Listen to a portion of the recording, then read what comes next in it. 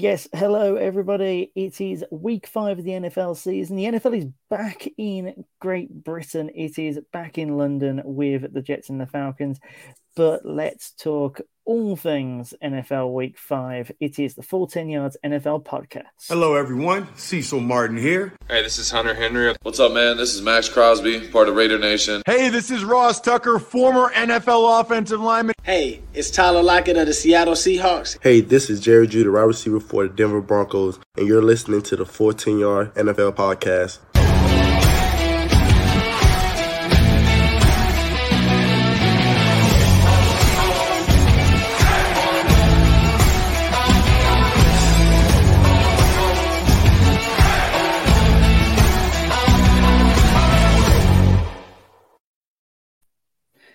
Yes, welcome back to yet another installment of the NFL season. Week 5, things start to get far away from it's just the start of the season. We're into the second month of the season, lads. I say deep into October because it's actually the second game in October for most, if not all of these teams now. And some tasty matchups indeed.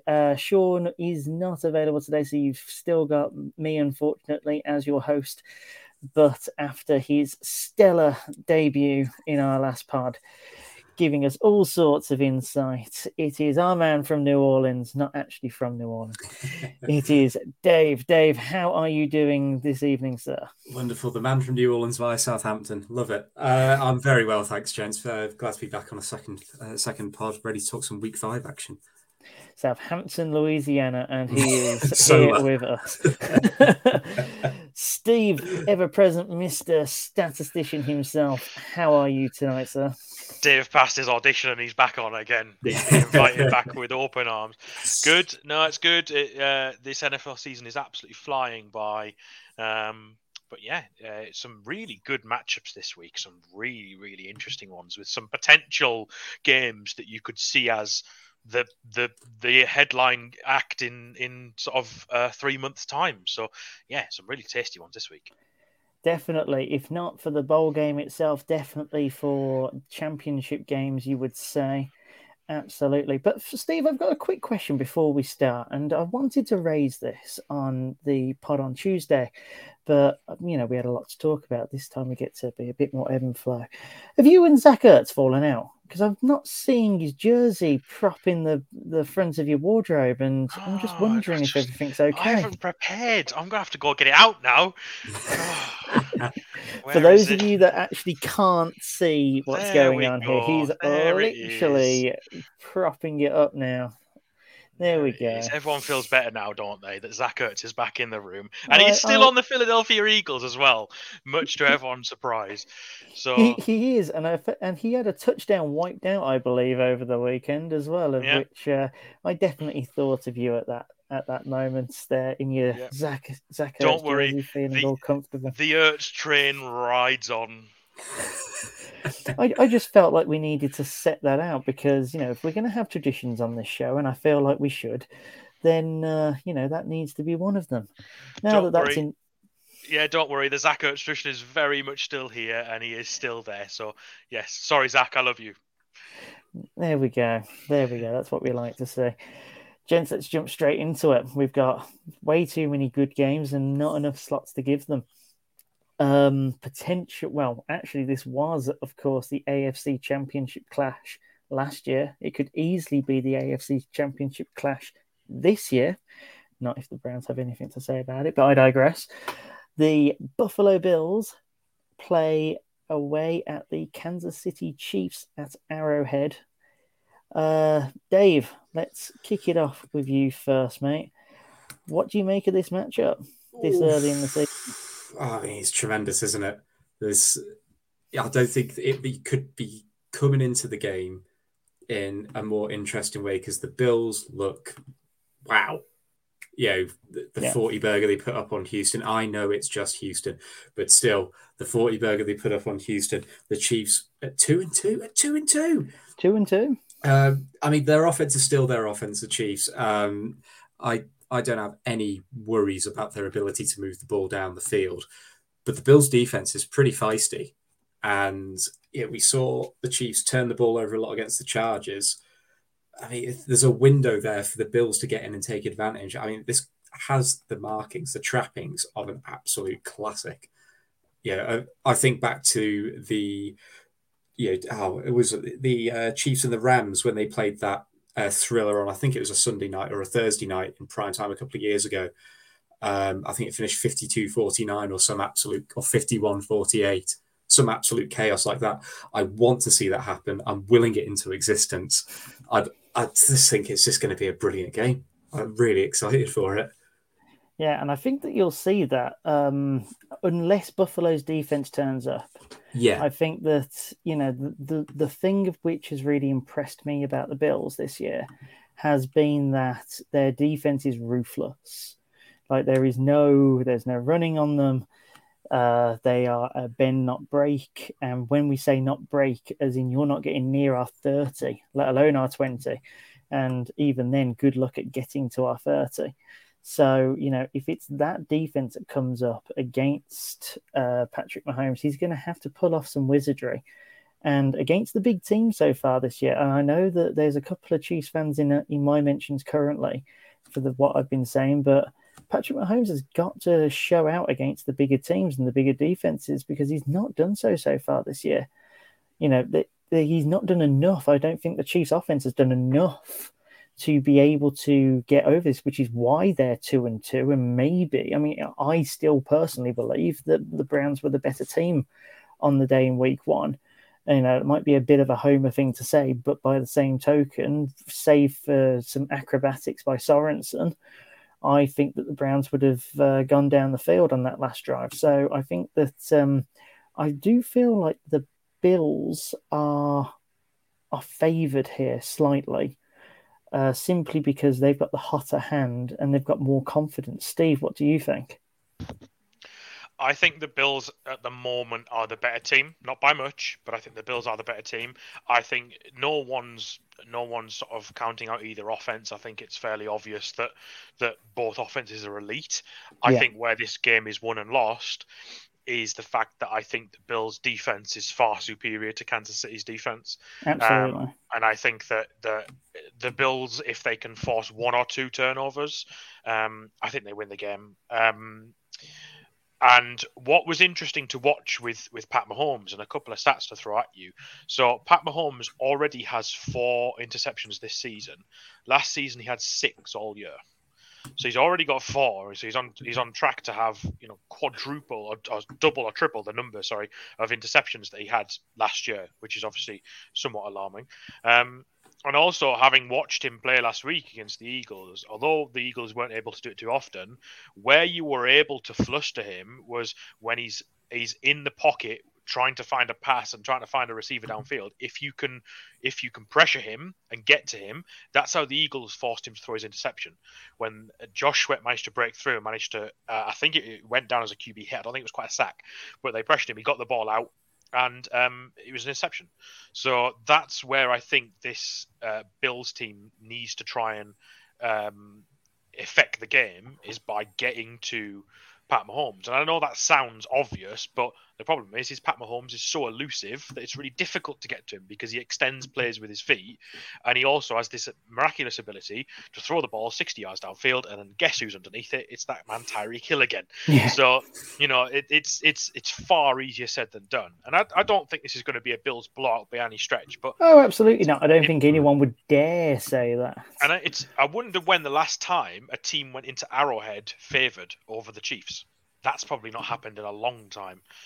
Well, now that you've said that, let's fill up some airtime while I see as to who is actually favoured. Well, I can see on ESPN they've got the line at Kansas City -2.5, which is basically home field advantage. They're giving them the nod for. That is interesting. Just going to check the sports book over at DraftKings, because they are usually exactly what Vegas say.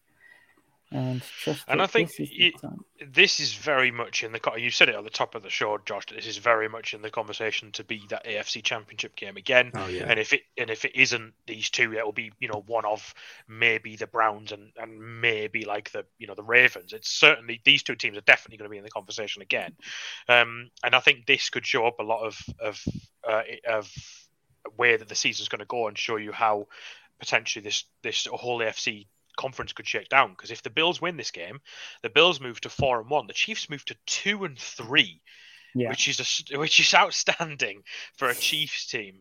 So the Chiefs really, really need to win this one. Really, they do. I feel like there is more pressure on the Chiefs. Yeah. Oh, without a doubt. For that reason, it is definitely a pressure game for the Chiefs. I feel like the Bills will go in there thinking the pressure's off us. No one's expecting us to go in and do it anyway, so we might as well go and do it. I've just checked the sportsbook lads. 3 points favoured the Chiefs there. So like you say, it's pretty much home field advantage. In fact, let's start another tradition while Sean's away. Picking against the spread there. The Chiefs are favoured by 3. Who are you giving it to? I still think the Bills. Having watched that Chiefs defense last week, it's not great at all. And I know they're a bit of a bend and break and they'll give up 450 yards of offense, but this Bills offense is far, far superior than Philadelphia's. So I think this Bills team has got the potential to score on almost every drive, much like Dallas did last week. So I think they've got that potential, and dare I say they could win it by a touchdown. I think more than 3 points, but Dave? It's a coin flip game for me. I think I want to say the Bills, but if the Chiefs lose this, are they saying goodbye to home field advantage?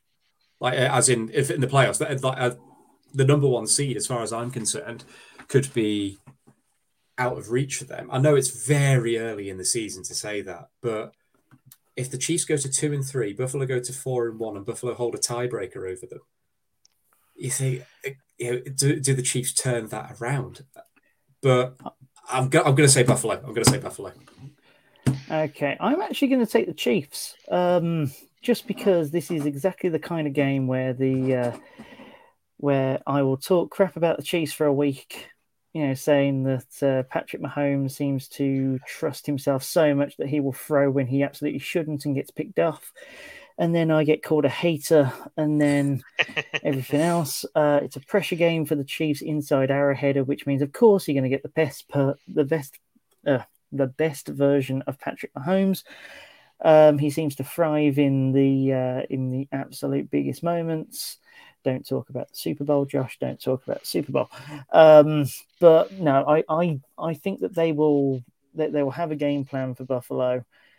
Buffalo may be just a little bit lax simply because they've not been playing high opposition, whereas the Chiefs they've had to play the Browns, the Ravens, and the Chargers in their first 4 games, so they're going to have a bit more of a high-end experience for at the start of the season. Chiefs by maybe 3-4, something like that. I do think it's going to be high scoring and very entertaining. Throughout this season so far, in the 4 weeks we've had, there's been a lot of popping of proverbial hype balloons as well. Like the Bucks had their hype balloon popped. The Bills in week 1 had their hype balloon popped. The Rams had their hype balloon popped by the Cardinals. The Chiefs have had theirs popped. And you must say that if the Chiefs beat the Bills, then all of a sudden these 2 40-point games they put up against, albeit Houston and Washington, all of a sudden that looks a lot further away, and the Bills move to 3-2. There's only one hype balloon left in the league. Yeah, exactly. But the Bills hype balloon is beginning to build up again, and I think if the Chiefs beat them, it's back down to earth again. But what would say quickly, I'd be interested to get your thoughts of the teams, each team's passing, rushing, and receiving yards. Which one would you take? So, Allen or Mahomes? Sorry, as in who would I rather have? Which one would you rather have? I quite like Allen's, to be fair. I think he does enough. I'd go with Allen. Singletary or Edwards-Helaire? Ooh. Edwards-Helaire. Edwards-Helaire, because it's a committee by running back committee in Buffalo. Even though he's a bit of a fumble machine nowadays. But Singletary can go missing in games, I find. Yeah. True. He can go missing on plays. And then so tiny. Diggs or Hill? Ooh, Hill. That's a tough one. It's so difficult because same position but different players. If you get what I mean. Diggs runs his routes perfectly, and he will effectively do his job consistently, constantly. Tyreek Hill will save you if you're in a crisis. Like Tyreek Hill will win a game on his own. Tyreek Hill is so fast, fast. Yeah, there's a reason he's called he runs his own routes. He runs his own routes. There, you know, the whole thing of he'll be there somewhere is true, because even if he's not, he can run up there and get there. I would love to see Josh Allen and Tyreek Hill throwing the ball to Hill, 100-yard passes just every time. That could be in the air for 70 yards. Yeah, exactly. It'd be brilliant. I'm feeling like there's a Madden cheat code coming up there. Yes. And then if you're asking for defenses, KC or Buffalo, I feel like that's not even a question that shouldn't even be asked. Yeah. Brilliant. So we'll move on to the next game and another potential AFC Championship card, although this one is slightly less likely, shall we say. The Cleveland Browns travel to the Los Angeles Chargers. I'm not going to wax lyrical at the start of this. I want to hear from you two first, and then I will sort of do my whole "Leave Baker alone" speech for a little later on. So, Steve, what do you like about this game? Because it is an interesting matchup, for sure. It's a really interesting matchup. And had you have looked at this at the start of the season, you would have looked at this and said, this is one of those games where Cleveland should win it. Perhaps not handily, but they probably should win this game. If they're going to be where they think they should be at the end of the season, this is a game they should be winning. However, now we've come into week 5 and both teams are 3-1. This has got the potential to be a bit of a banana skin for Cleveland. And Justin Herbert is playing so well.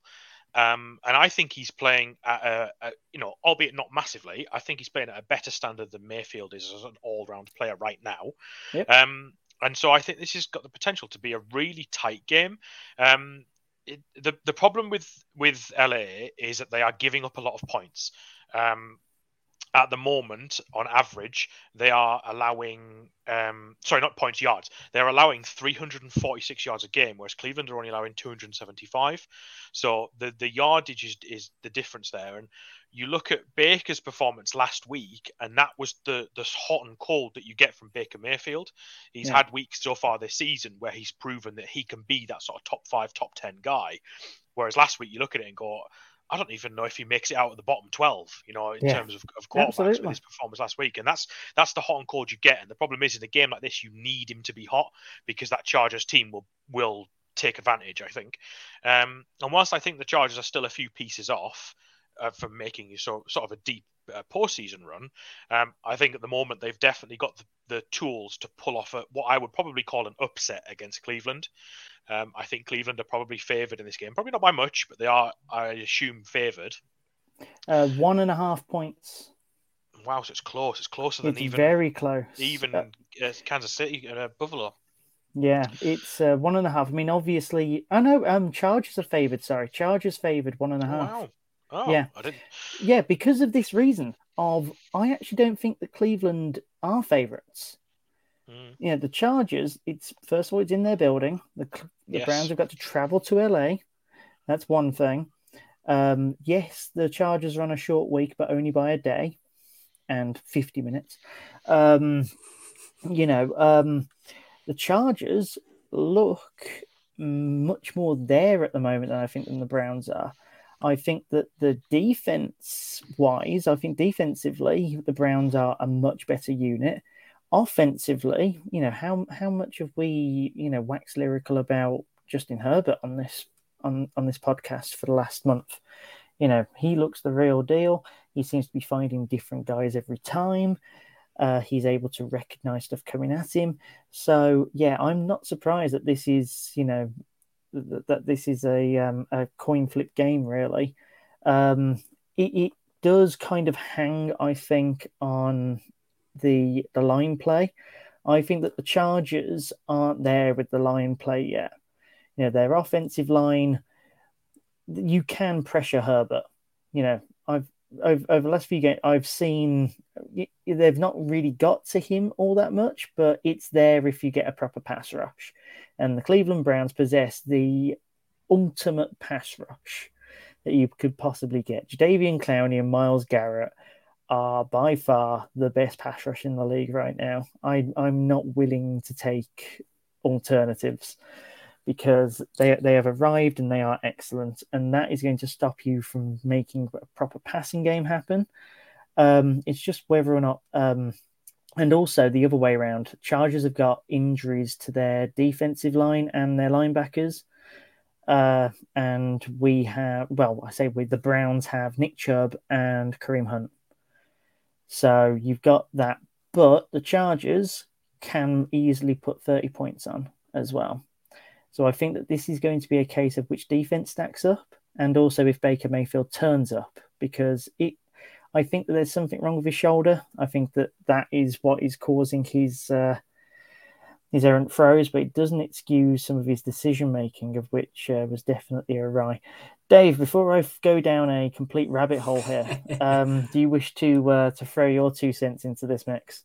I think a lot of this is going to rest on Baker Mayfield being able to get the receivers involved for Cleveland, because the Chargers have Austin Eckler, who at the moment is playing out of his mind. He was so good on Monday night. And then, okay, Eckler's out of the game. We'll go to Mike Williams, or go to Keenan Allen, or we'll go to one of the bevy of tight ends we've got. And the weapons that the Chargers have it's actually turning out to be quite astonishing. Whereas the Browns do have the best 1-2 punch at running back in the league by far in Chubb and Hunt. They're absolutely tremendous. But then who's going to be catching the ball from Baker? I worry on that front of things for Cleveland, because if his shoulder is a bit banged up, the Chargers are going to move the ball up and down the field. As far as I'm concerned, because Herbert has just been playing that well so far, and the play calling has been that good. Cleveland about Kirk Cousins. That's a very fair point, to be fair. And Cleveland are going to have to do that again then, basically, because they need to play as well as they did against Minnesota on the defensive side of the ball to stop Justin Herbert and the Chargers, because the last thing that Cleveland can do at the moment is get into a shootout with the Chargers. Yes. I think they have to keep the Chargers limited, and it's going to be turnovers. That's what they're going to have to force. Myles Garrett's playing out of his mind this season, so you're going to have to ask him yet again to just come up with some huge plays, which I obviously think he will at some point, because it's what he does. Yeah, absolutely. It's another coin flip game, though. I think it is another coin flip game. I was going to say, Chargers favoured by 1.5. What have you got it at? I'll take the Chargers just because it's home field. That's how close it is to me. I'm just giving it for home field. Home field when it's the Chargers at Rams' house. Steve? Yeah, I think I agree. I think if the Browns are going to win this game, I think their defense has got to do it for them. I think they've got to rely on that front line and get to Herbert and rattle him a little bit. He's been so poised and has only thrown 3 interceptions all season through 4 games, and he looks really polished. And if they can rattle him a little bit, then maybe that might be the answer. I think it's going to be a real tight one. Like you say, I don't know what they do at receiver. If for a conversation further down the season, if Landry is out for considerable time, you wonder if Cleveland could dip into the market for a wide receiver before the trade deadline later down the year, depending on how Landry and especially if OBJ is still not back to his old self, which it might take him a few weeks to do that. I don't know, but so I sort of want to pick the Browns, but I just don't know if they've got enough offensively. And I think, like you said, if it's a shootout, I think this is the Chargers all day long. Yeah. Put it this way, I don't think there's a problem at wide receiver. I think that the last game and the game before was squarely on Baker. I do think that there is an issue with his shoulder. He just wasn't making it. I think he was trying to do too much with what he had. There was a couple of plays in that game where he was looking for OBJ and his arm wasn't letting him do it, whereas he had check downs, which were perfectly fine. Demetric Felton, for example, was free on a 3rd and 4, I think it was. All he had to do was check it down to Felton, who was literally at the down marker, and he ended up getting sacked on a busted run. It's just little things like that. I think that the next week is going to be telling him not to do too much. I think that receiver were fine, but it's going to be all about the defense. I'm worried about having to go west I'm worried about the fact that the Chargers can make it a shootout, but I do like our run game. I am going to give it, though, to the Chargers by, let's say, a field goal, simply because I am the pessimistic type that likes to be surprised. I much prefer it that way, but my pick might end up going towards the Browns later on in the week. Who knows? Another fantastic game lined up. This time, the NFC West once again provides. This time, it's on Thursday Night Football. Dave, Los Angeles Rams, not at Rams House. They're at Lumen Field. Lumen Field. What a terrible name for a sports ground. Yeah. At the Seattle Seahawks. Yeah. What are your thoughts? What are your predictions? Just there's a lot to unpack here, I think, for two teams that probably just need a bit of a boost. I'm going to plant my flag here and say that I want the Seahawks to win this because it puts both teams at 3-2. You just enjoy chaos. I'm all about the chaos because 3-2, and then we'll come on to this in previews later on. If the Niners end up beating the Cardinals, chaos. But anyway, Rams Seahawks. I think that this is a game where the Rams need to try and get back on track because they had the doors blown off them by Arizona last week. I do think they get back on track. Seattle are just a baffling team. And it goes beyond just, 1 week it's Tyler Lockett, the next week it's DK Metcalf, and it just kills everyone in fantasy.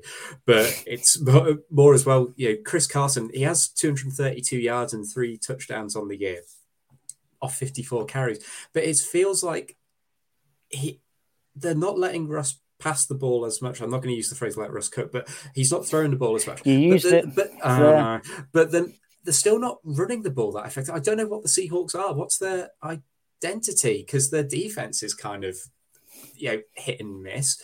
The Rams, that's their identity. Well, I suppose so. But the Seahawks beat the Colts, then they lose to the Titans, lose to the Vikings, beat the 49ers. But none of these 4 games. Do we know who Seattle are? Because I have no idea. Yeah. And the next 3 games are home against the Rams, at Pittsburgh, against New Orleans.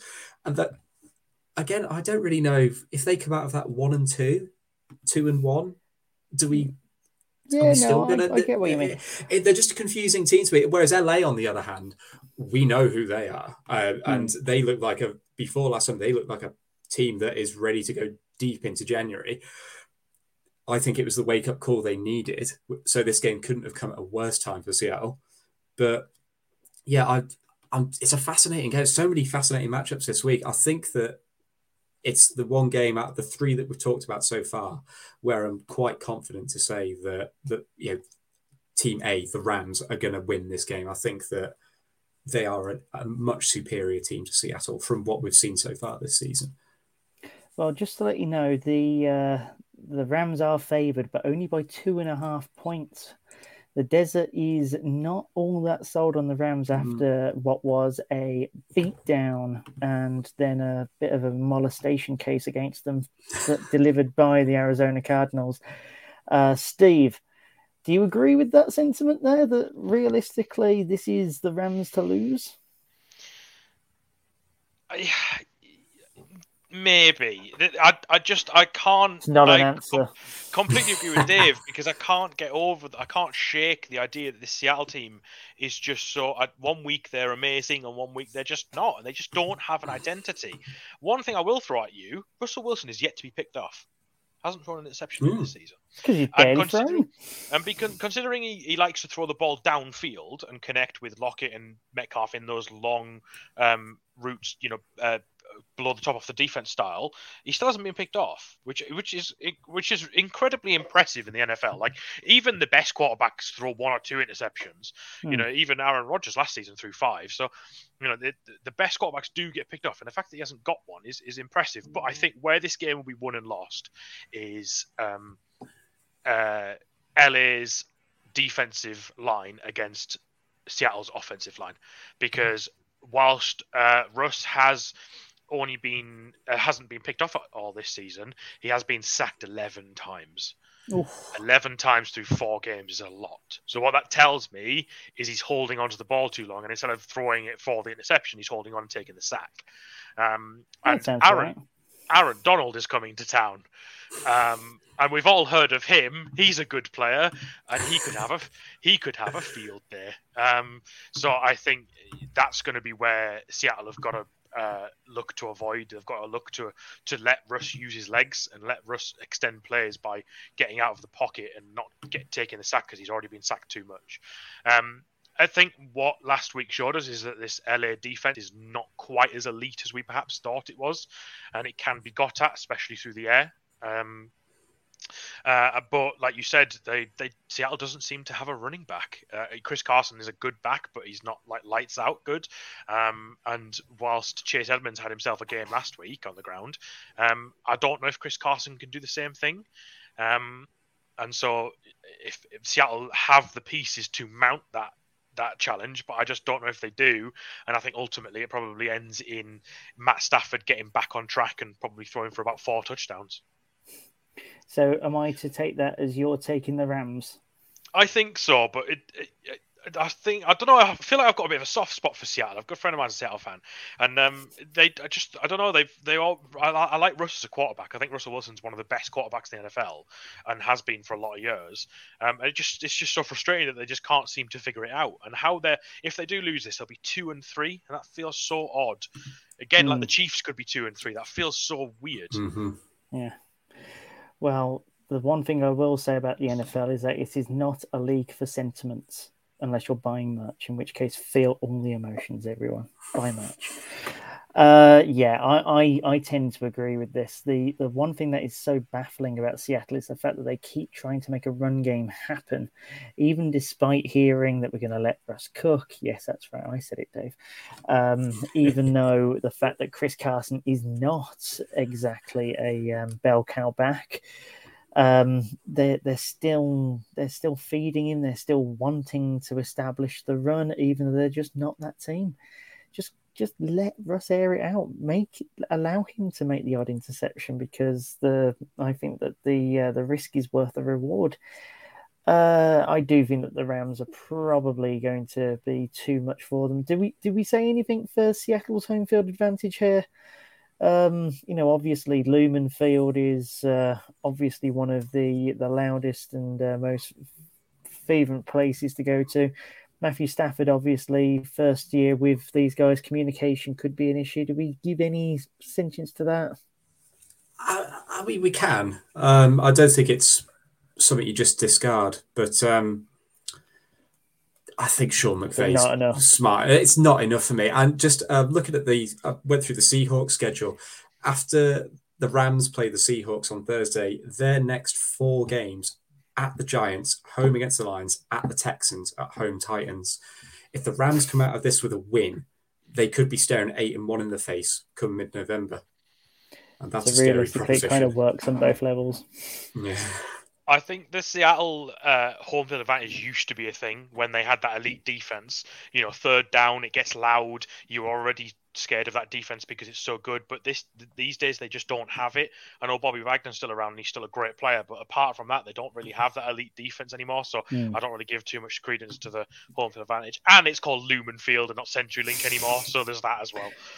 Which is mad, because CenturyLink is one of the things owned by Lumen, and it was working so well. And the marketer in me tells me that Lumen have obviously played a blinder because of the fact that now everyone knows that Lumen is a thing. But come on, Lumen, do the right thing. Give us back CenturyLink for God's One sake. final point. I know this is the preview show, but I forgot to mention it in the review show. Ooh, Jamal Adams. If he gets that confused against Deebo Samuel, if he gets that confused against Cooper Kupp as he did against Deebo Samuel, he's going to be in for a rough night, because Jamal Adams got made to look foolish against the Niners a couple of times. And you've got those Rams wide receivers and all that Sean McVay trickery. True say. Could be a long night for one of the highest paid safeties in the game. Diddums. Speaking of a long night, that was a great segue. Speaking of a long night, we're off to London for our next one. The New York Jets at the London-based Atlanta Falcons. God, I'm sorry that we're going to have to spend 5 minutes talking about this one. It really feels like we shouldn't, but we're going to have to. First of all, gents, are either of you two going? I'm not. I did have tickets, but sold them. We just spent 5 minutes talking about Spurs' ground, which is really nice. It really is. I recommend people go just for that, because the Beavertown Brewery that's downstairs. Absolutely. You know, that's definitely worth a visit, and I fully recommend getting there early for that. Yeah, exactly. Just watch it on the screens there. You'll be fine. Great Wi-Fi reception to put Game Pass on afterwards. Thoroughly recommend that. I was celebrating the Browns going 14-0 up against the Seahawks in there before the Seahawks came back. Oh, the Browns.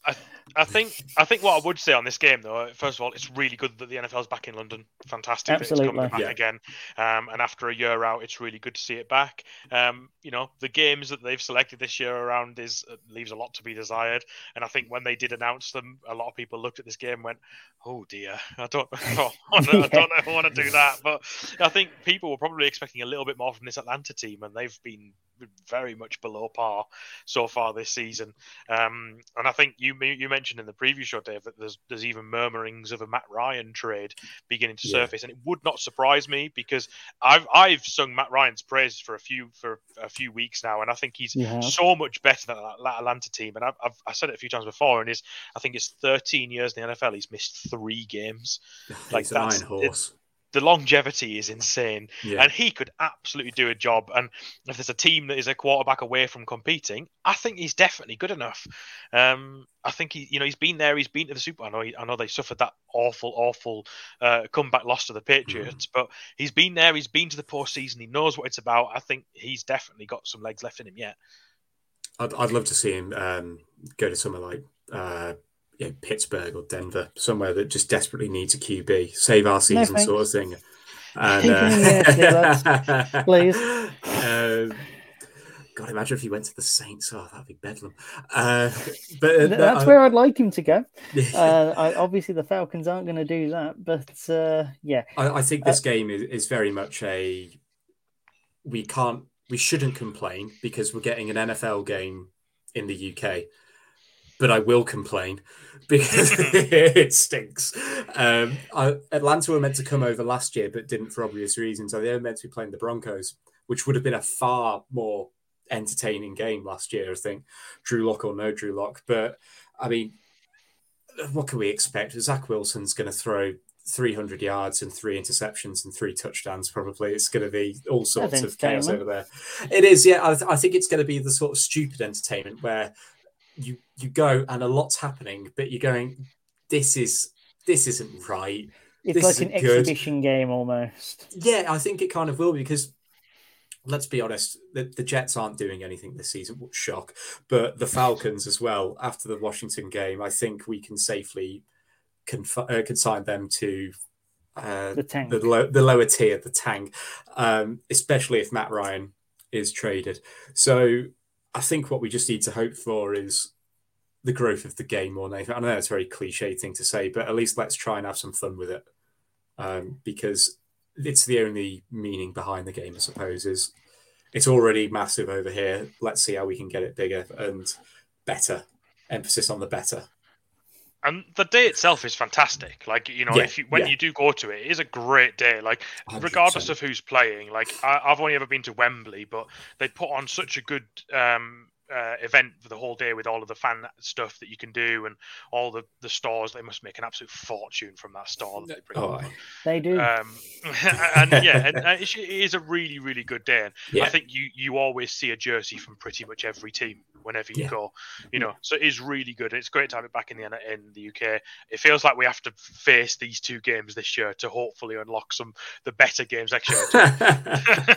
Well, you'll be glad to know that I think it's from next year that the international rules kick in, where you have to, I think that every team has to commit to an international game once every 4 years. So, you will see all sorts of teams coming over either to here or to Germany when they make that happen. And when they do make that happen, that's bloody immense. Because there's still a couple of teams that haven't played over here, isn't there? Is it the It's Packers? only the Packers. Yeah, it's I just Packers believe now. that it's just the Packers. And knowing our luck, the Packers will end up being in Germany for their inaugural game, just to put the dagger in just a little bit. And in fact, actually, that would be perfect for them because Wisconsin having a fair few Germanic ties, that would actually. Oh, of course, perfect. yeah. So you know what? I'm going to put you heard it here first. The Packers will open the NFL Munich games because I'm pretty sure it's going to be in Munich. Hopefully they do it over Oktoberfest as well, just to make it an even more perfect weekend as well. Just to stress out the German police even further.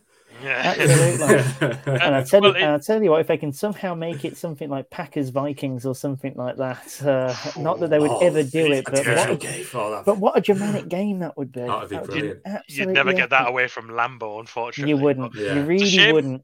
It's a shame it's not. If it was the Packers coming over, it's a shame it's not going to be in northern Germany, like Berlin or somewhere like that, where it could actually be like -4 in December, like November or December, and really replicate. Happens in Munich. So, Happens in Munich. I've frozen my ass off in Munich many a time. Don't worry, I can tell you all you need to know about surviving the cold over there. We haven't talked too much about the game, but I think it will be quite a close one. You know, the Jets are on a winning streak, lads. Let's the Jets beat the Tennessee Titans. Who was expecting that? One is not a streak. Yeah, one game does not count as a streak. Let's be honest. They are on a winning streak. Give the Jets this. You know, and if they can beat the Titans, they can beat the Falcons. The Falcons are only favored by 3. So, you know, there's something there. There's something there. I was impressed last week with how Wilson linked up with his receivers, and this Falcons defense, like you said, Dave, they cannot play defense at the moment, and they are just leaking points left, right, and center. So I think the Jets have got the ability to put points up on the board, but the problem is so is Matt Ryan. And you know, I think this could be a shootout. I actually think, in terms of if you want the entertainment value and if you're going down there to see a lot of points, I think it could be a sort of, I dare I say, like a 60+ point game. Like it could be an absolute shootout. You know, that's what I mean. It could just be one of those really stupid, entertaining games where you have 5 or 6 turnovers and it's just a load of crazy stuff happens. But at the end of it, you go, "Oh, that was great, wasn't it? Let's go and watch another one. Let's go next week to Jags Dolphins." No, let's not do that. Put it this way, gents. I have sat through Saints Dolphins where I think the finish was 17-0. It was 20-0. Oh, was it 20-0? Sorry, I forgot that extra field goal because I was so bored. Because it was going to go. It was 0-0 with about 10 seconds left in the half, and Will Lutz kicked a field goal to go with 3-0 up. Oh, that's right, yeah. Because me and that was awful. A bunch of mates and my wife went, and they all looked at me as if to say, "Why have you done this to us?" It's brilliant. Yep, that sounds about right. That does sound about right. Who are you picking? Falcons are favoured by 3. Who are you picking? Don't say coin flip. Not allowed. Jets. I'm going to say Jets. Just to upset the apple cart. The Jets are 2-3. Oh, and then it's a streak. Such lofty heights. And then it's a streak. Then it's a streak. Jets 2-3. Seahawks 2-3. And then the Jets Jamal Adams doesn't know what to do. Kansas City 2-3. Then the Jets go to a divisional game at the Patriots at New England. Anything could happen. They could be 3-3. If the Jets are at 500, and firmly second place in the AFC East. This is the lofty times to be a Jets fan. I'm going to have to take them off the absolute bottom of the power rankings at this rate. Right, lads, we've had our fun there. Let's get back over stateside. 30-second previews in a speed round for the rest of the show. You know how it works by now. I am going to start off with Green Bay at Cincinnati. So Green Bay, I feel like are really in their stride now. Aaron Rodgers is, he's back. I think that week 1 loss to New Orleans was a mulligan. The Green Bay have played competently ever since. Cincinnati, I don't know who they are. Really, I see that they are better than what their preseason murmurings are telling us, but they are definitely not a consistent team. I see the Jags game the other day, for example, and think that they probably should have lost that one. But then they beat teams like the Vikings in overtime. So, they can stick around, but I think that Green Bay will be too much for them. Green Bay by 10. Dave, Detroit travel to Minneapolis to face the Vikings. This has to be considered a put 'em away game for the Vikings. It's just impossible with Minnesota because they have Kirk Cousins as a quarterback, and he just continually builds you up, and then he'll just have a stinker. I'm not saying he had a stinker against Cleveland because Cleveland were excellent, but it is a trap game for Minnesota. Minnesota should destroy that secondary. They should run all over them because Detroit have got nothing defensively, absolutely nothing.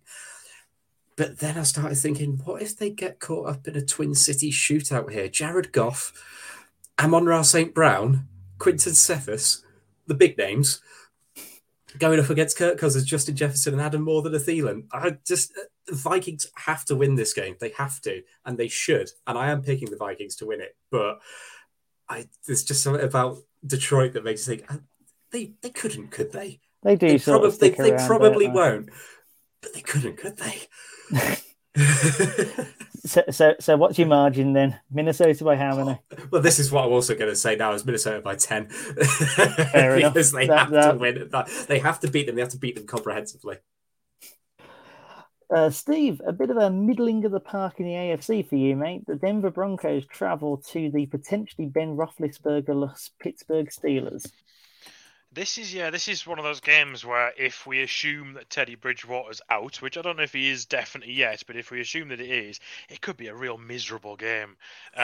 This Steelers team, I don't know what they are at the moment. They look miserable on offense. Big Ben, I don't know if he's got the ability to turn it round. And he comes up against a pretty good sort of Denver defense, as we've spoken about before. So this is probably not the team to do it against. But Denver, as you pointed out in the preview pod, Dave, Denver, if Bridgewater's not playing, I don't know how they win games with Drew Lock under center. And they've got to be really hoping that Teddy Bridgewater can pull through, because when he's played, they've looked really good this year. And comeback years for guys like Cortland Sutton, who's having a really good time of it. So a lot is going to be dependent upon the injury reports for the weekend, which will probably be out on sort of Friday. If Bridgewater plays, Denver certainly. If Bridgewater doesn't play, it depends what Big Ben shows up. Are we going to get 2009 Big Ben, or are we going to get the current Big Ben? And what's your scoreline?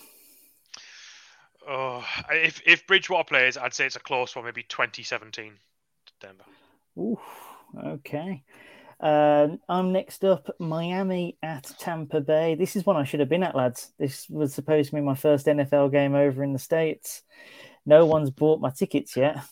And you made yourself preview it. You wanted to hurt yourself by making yourself preview it. I just, a bit of Schadenfreude sort of suits us all, doesn't it? We're Brits. We can take misery on the chin.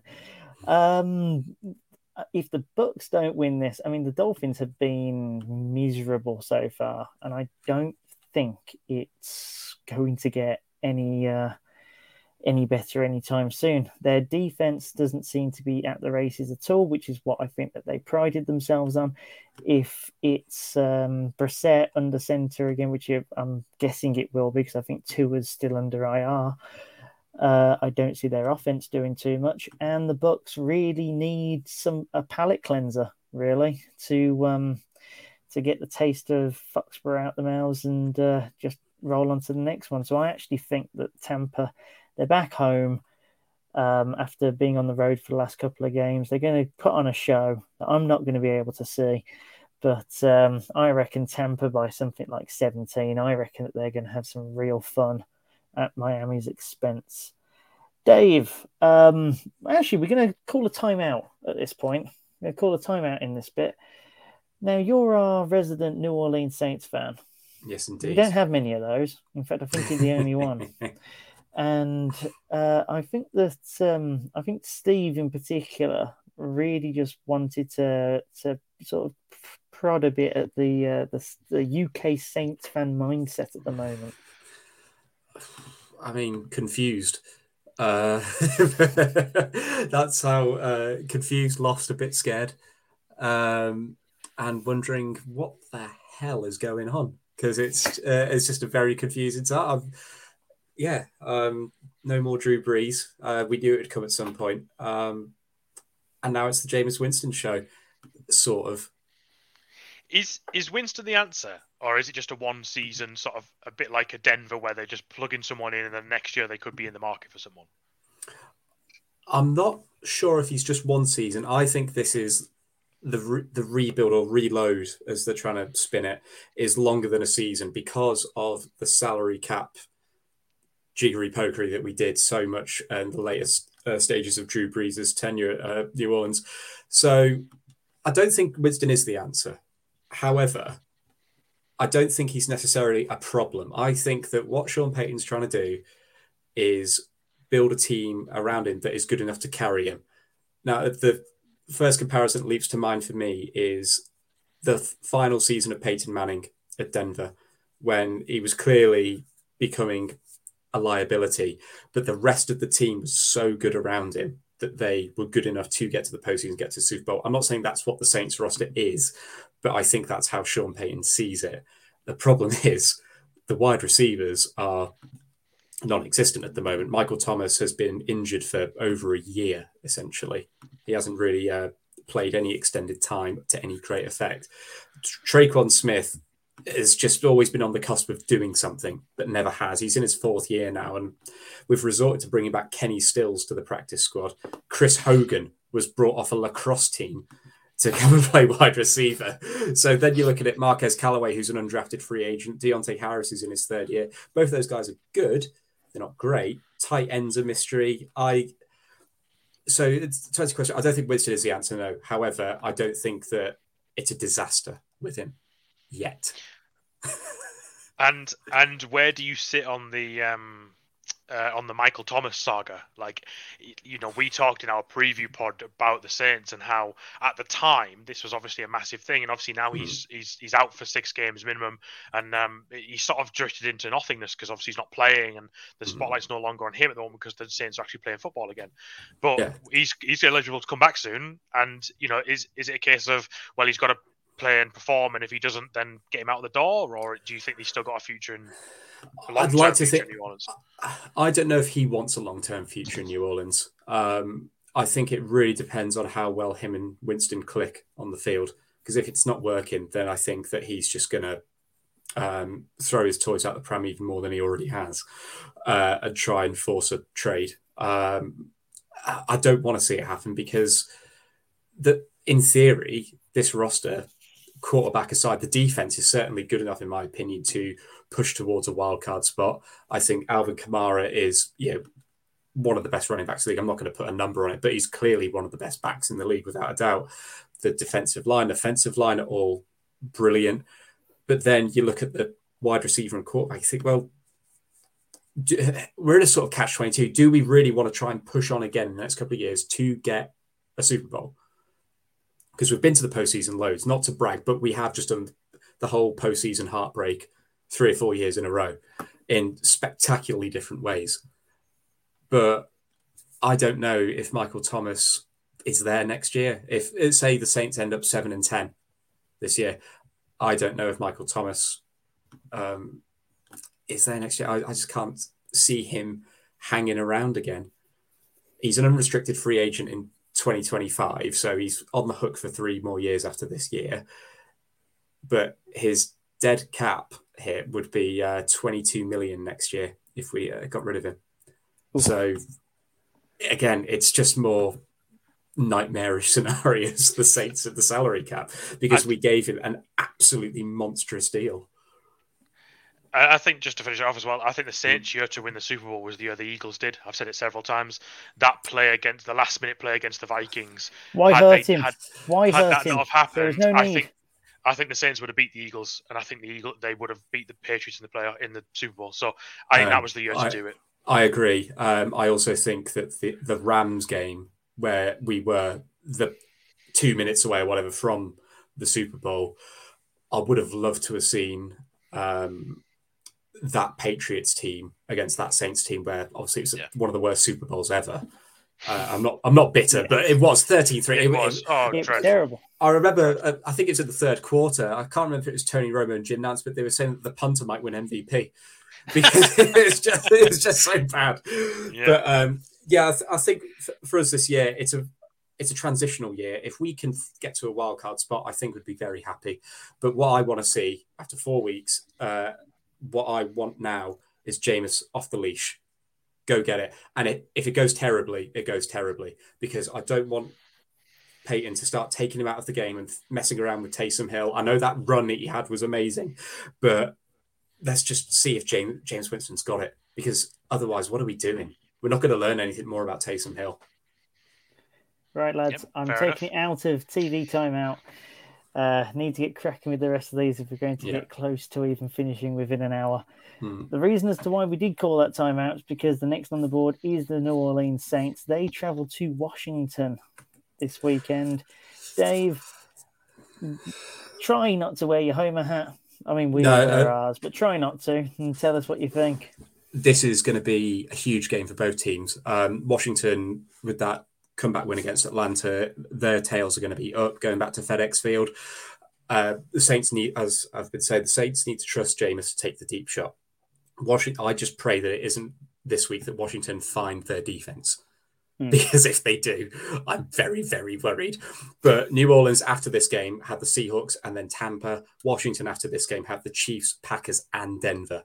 This is a huge game for both teams, because if they end up at 2-3 and then they've got that schedule afterwards, respectively, it's going to look pretty bleak come the end of the month, potentially.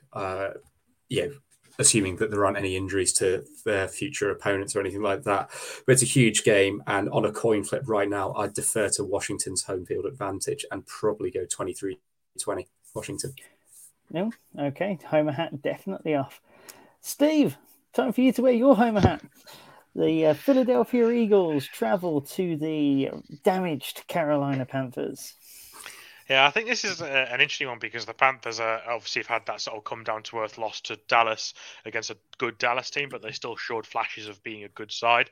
And the Eagles obviously came off the back of a loss to one of the best teams in the league, but had their moments where they looked like a polished side, certainly offensively. We won't talk about the defense. But I just don't know if the Eagles have quite got enough to beat Carolina, especially with how good this Carolina defense is. And if Christian McCaffrey plays, I think he's questionable at the moment, but if he does play, then I think this Carolina rush attack gets going again. So Carolina Panthers are home as well. I hate to pick against the Eagles, but I just think that Carolina have got a bit more at the moment. And I'd say maybe sort of 27-20 Carolina. Fair enough. My next one is the Tennessee Titans at the Jacksonville Jaguars. Now, if you had asked me this a few weeks back, maybe even just last week, I would have said, don't even bother turning it on. It's just going to be a wipeout for Tennessee. And you can just go home safe in the knowledge of that. Nowadays, I don't know. What Tennessee Titans team are you going to see? You're going to see the one where they are able to rely on Derrick Henry and just let him work and win by 2 or 3 scores, or are you going to get the one that can't even beat the Jets? My goodness, they couldn't beat the Jets. Imagine not beating the Jets and having to play the Jags next. I mean, this is a real prove-it game all of a sudden for the Titans. I have to feel like they should beat the Jags. You don't fall into 2 trap games in a row, do you? Is that done? Is that a done thing? I am going to pick the Titans for this one by 10 because I feel like there's just inconsistency at the moment where they'll have a bad week and a good week. So I'm going to say that they do win it comfortably. Dave, you are next up with an AFC clash. The New England Patriots and a rather reborn Matt Jones plays Davis Mills, God, poor bloke, and the Houston Texans. Matt Judon is going to be living in that backfield. Poor Davis Mills. He scored negative fantasy points against the Bills. Negative. And I don't think it will get that bad against New England, but I don't see anything here other than Mac Jones taking another step forward. Tampa battered him. on Sunday Night Football. They knocked him down so many times, but I don't see that happening here. He's going to, I expect to throw 2 or 3 touchdowns. Patriots are probably going to win this by 15, 16 points. And my bold prediction, a Patriots running back won't fumble the ball, and they might even get some positive yardage. Because if they can't do it against Houston, then we just need to throw the whole thing out. And yet this is the NFL, and this happens, and the Titans beat the Jets, and the Jets beat the Titans. See, I can't even say it. It's just too weird. Steve, a less weird matchup for you, although actually with Justin Fields, anything's possible. In fact, it won't even be Justin Fields. It'll be Andy Dalton, most likely. Chicago travel to the Death Star in the desert to face the Raiders. Yeah, let's not get on the Justin Fields hype too much, because Matt Nagy's the head coach of Chicago, and who knows what he's going to do. If Andy Dalton is fit, it would absolutely not surprise me if he starts, which is just the strangest thing, because Fields looked pretty competent last week and looked like a good passer when they gave him time to throw the ball, and some of his downfield shots were excellent. So if they play Fields, I think they've got a chance to make this a tight game. If they don't, then they don't. And Las Vegas will go back to their $9 billion stadium and hope there's no lightning, because this time I think they should probably beat the Bears comfortably, and also because David Montgomery's out as well, and he's out handily now for 5 or 6 weeks, I think it is. So I think the Bears are going to miss him big time, and Derek Carr was brought down to earth a little bit with their loss last week, and I think he'll go back, and he still leads the league in passing yards, so they've still got a solid offense, and I think this should be a handy win for the Raiders to move back to 4-1, which would be crazy when the Chiefs could be 2-3. Unbelievable. Chaos. Chaos. You two are enjoying this far too much, and so am I. I think the theme from now on is chaos. I'm all aboard Dave's bandwagon of chaos. I'm all about chaos. I think we're already living in it. There's far too many shots. Just embrace it. It's been difficult to sort of get a handle on consistency. Speaking of consistency, the Indianapolis Colts keep on racking up injuries, and the Baltimore Ravens fail to be consistent. So Indy traveled to Baltimore. I do think that the Baltimore Ravens now are, they're picking back up. They're starting to get back into a bit of a groove. I think that Lamar Jackson is actually probably having the best season of his career so far in terms of the passing game, at least. He looked great against Denver. Some of the passes that he was throwing were great. Indianapolis, the defense isn't as stingy as it was, and I think that causes an issue, because really their playoff push last year was based more off their defense than anything else, I feel. Carson Wentz is doing the best he can with no ankles and barely any support. So, I feel like they put up a fight, more of a fight than the Broncos put up with this week, for example, but I think it's going to go around the same way. The Ravens will win by a couple of scores, I reckon, especially considering that they're at home. Steve, I've got an NFC East matchup for you, pal, and this is the one that will be on Sky, because Sky love a New York-Dallas game. The Giants go to AT&T to play the Cowboys. So, would you believe it that last week, everyone's favourite quarterback, Daniel Jones, led the NFL in passing yards with 402. I don't believe Daniel Jones. Just let that sink in for a second. The man that fell over his own feet 15 yards in front of the end zone led the league in passing yards. There you go. So, I think the Giants, and we all know how I feel about the Giants. I think Daniel Jones has proven, or is beginning to prove, that he is a good enough quarterback. I'm not saying he's going to be top 10 or anything, but he's good enough to be a starter. And I think the team around him is just not playing to standard. That win last week was impressive. I'm sure Dave won't agree, but that win was actually they were very good. Through gritted teeth, It was very impressive. Yeah, so, New York have finally sort of woken up against a Cowboys team that is, many are forecasting to be running away with the NFC East this year. So stranger things have happened than the Giants going into AT&T and causing an upset. Like, I don't think they will, and I think this Dallas team has just got too much for them. Trayvon Diggs getting another interception, anyone? Five games, 6 interceptions. It would not surprise me at all. It's an easy money bet, really, isn't it? Yeah, especially against Danny Dimes. Exactly. Yeah, exactly. Danny Dimes loves interceptions. It's like he looks for them sometimes. It's like he points at cornerbacks and goes, right, your turn. You have it. Well, he did that in preseason. Yeah, exactly. He does it every game. So, I think this is a handy Dallas win. I think although the Giants showed a lot against New Orleans, I don't think they're ready to go into AT&T and beat this Dallas team with the momentum that they've got. So, Dallas by a score. Fair. I don't think you'll get too many arguments there, if I'm perfectly honest with you. Dave, you get the questionable honour of being the last man up here and the last voice of the games this weekend. The San Francisco 49ers have an NFC West matchup against the Arizona Cardinals out in the desert. What say you? Trey Lance. It's time. I mean, well, I don't think Garoppolo is going to be back, so Matt Trey Ryan, Lance, it's time. Matt Ryan, yeah, that's a great trade destination, actually. But yeah, it's going to be Trey Lance starting unless Garoppolo somehow recovers from that calf injury. And I think that comes at a bad time for Arizona, because I think if they were facing Garoppolo again, I think Arizona just take this so comfortably. But now you've got the X factor in there, and he didn't look very good in week 4, but as was touched on in the review pod, that play design or that game wasn't set up for Trey Lance to play 2 quarters under center. Now they're going to scheme up a whole week of him, and it's just a complete mystery to me, because he had that one huge deep ball, and that was it. And he ran around, rushed a bit, but Arizona should win this game, I think.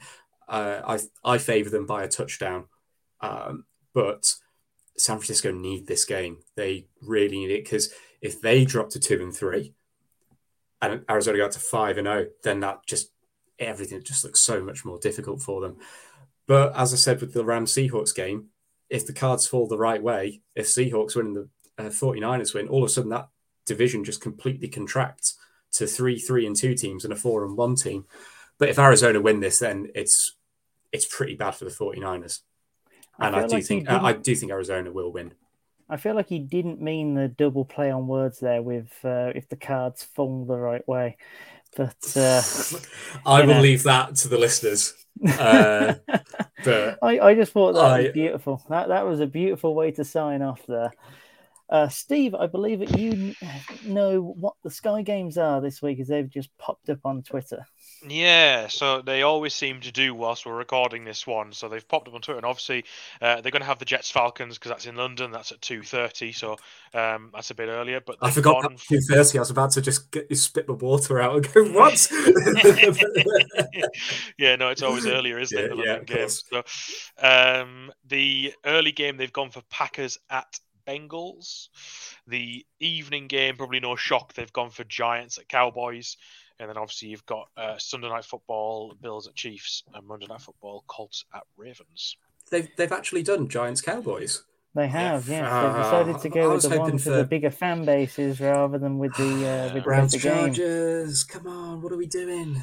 No, we don't want more Browns games on Sky. We want to make the most of the Game Pass that someone's bought for the season. I for one, am shocked that they're not showing Broncos Steelers at 6:00 in the evening. Well, they had, didn't they have Green Bay Pittsburgh last week? So that would have been that's true. You can't have the Steelers boring you to death twice in a fortnight. Gents, it's been an absolute pleasure. It's been a hell of a lot of fun. Somehow we've gone over an hour, but we could easily have done another hour, but we won't bore the listeners with that. Dave, you've been great this week coming in for Sean. You are more than welcome again in the future. Thank you very much. You might just get your chance, considering that in a couple of weeks you're going to have to deal without me. But only for the week, though. Only for the week. It was supposed to be 3 weeks. Now it's just a week. It's all right. I'm not crying. Cheers, Biden. It's all good. So, we'll sign off there and we'll leave it there, lads. Hope everyone enjoys the London game and week 5, and see you next week. Hello, everyone. Cecil. Thanks for listening to the podcast. Don't forget to find us on all our social channels, Twitter, Instagram, Facebook, TikTok and YouTube. Head over to our website, full10yards.com, where you can find out more information about why we are #4TheGame.